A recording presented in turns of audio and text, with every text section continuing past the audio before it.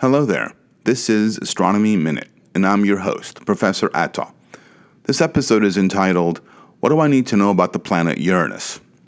So Uranus is the seventh planet from the Sun, between Saturn and Neptune, and the third gas giant, or Jovian planet, from the Sun. Uranus appears largely featureless in visible light. Those are the wavelengths that your eye is sensitive to. The bluish appearance of Uranus is due to the methane in the atmosphere, which absorbs the red light from the Sun and reflects the blue light. Like the other Jovian planets, Uranus has a ring system. But what distinguishes it most from the other planets is the fact that the tilt of its axis is around 90 degrees, meaning that it is oriented on its side compared to the other planets.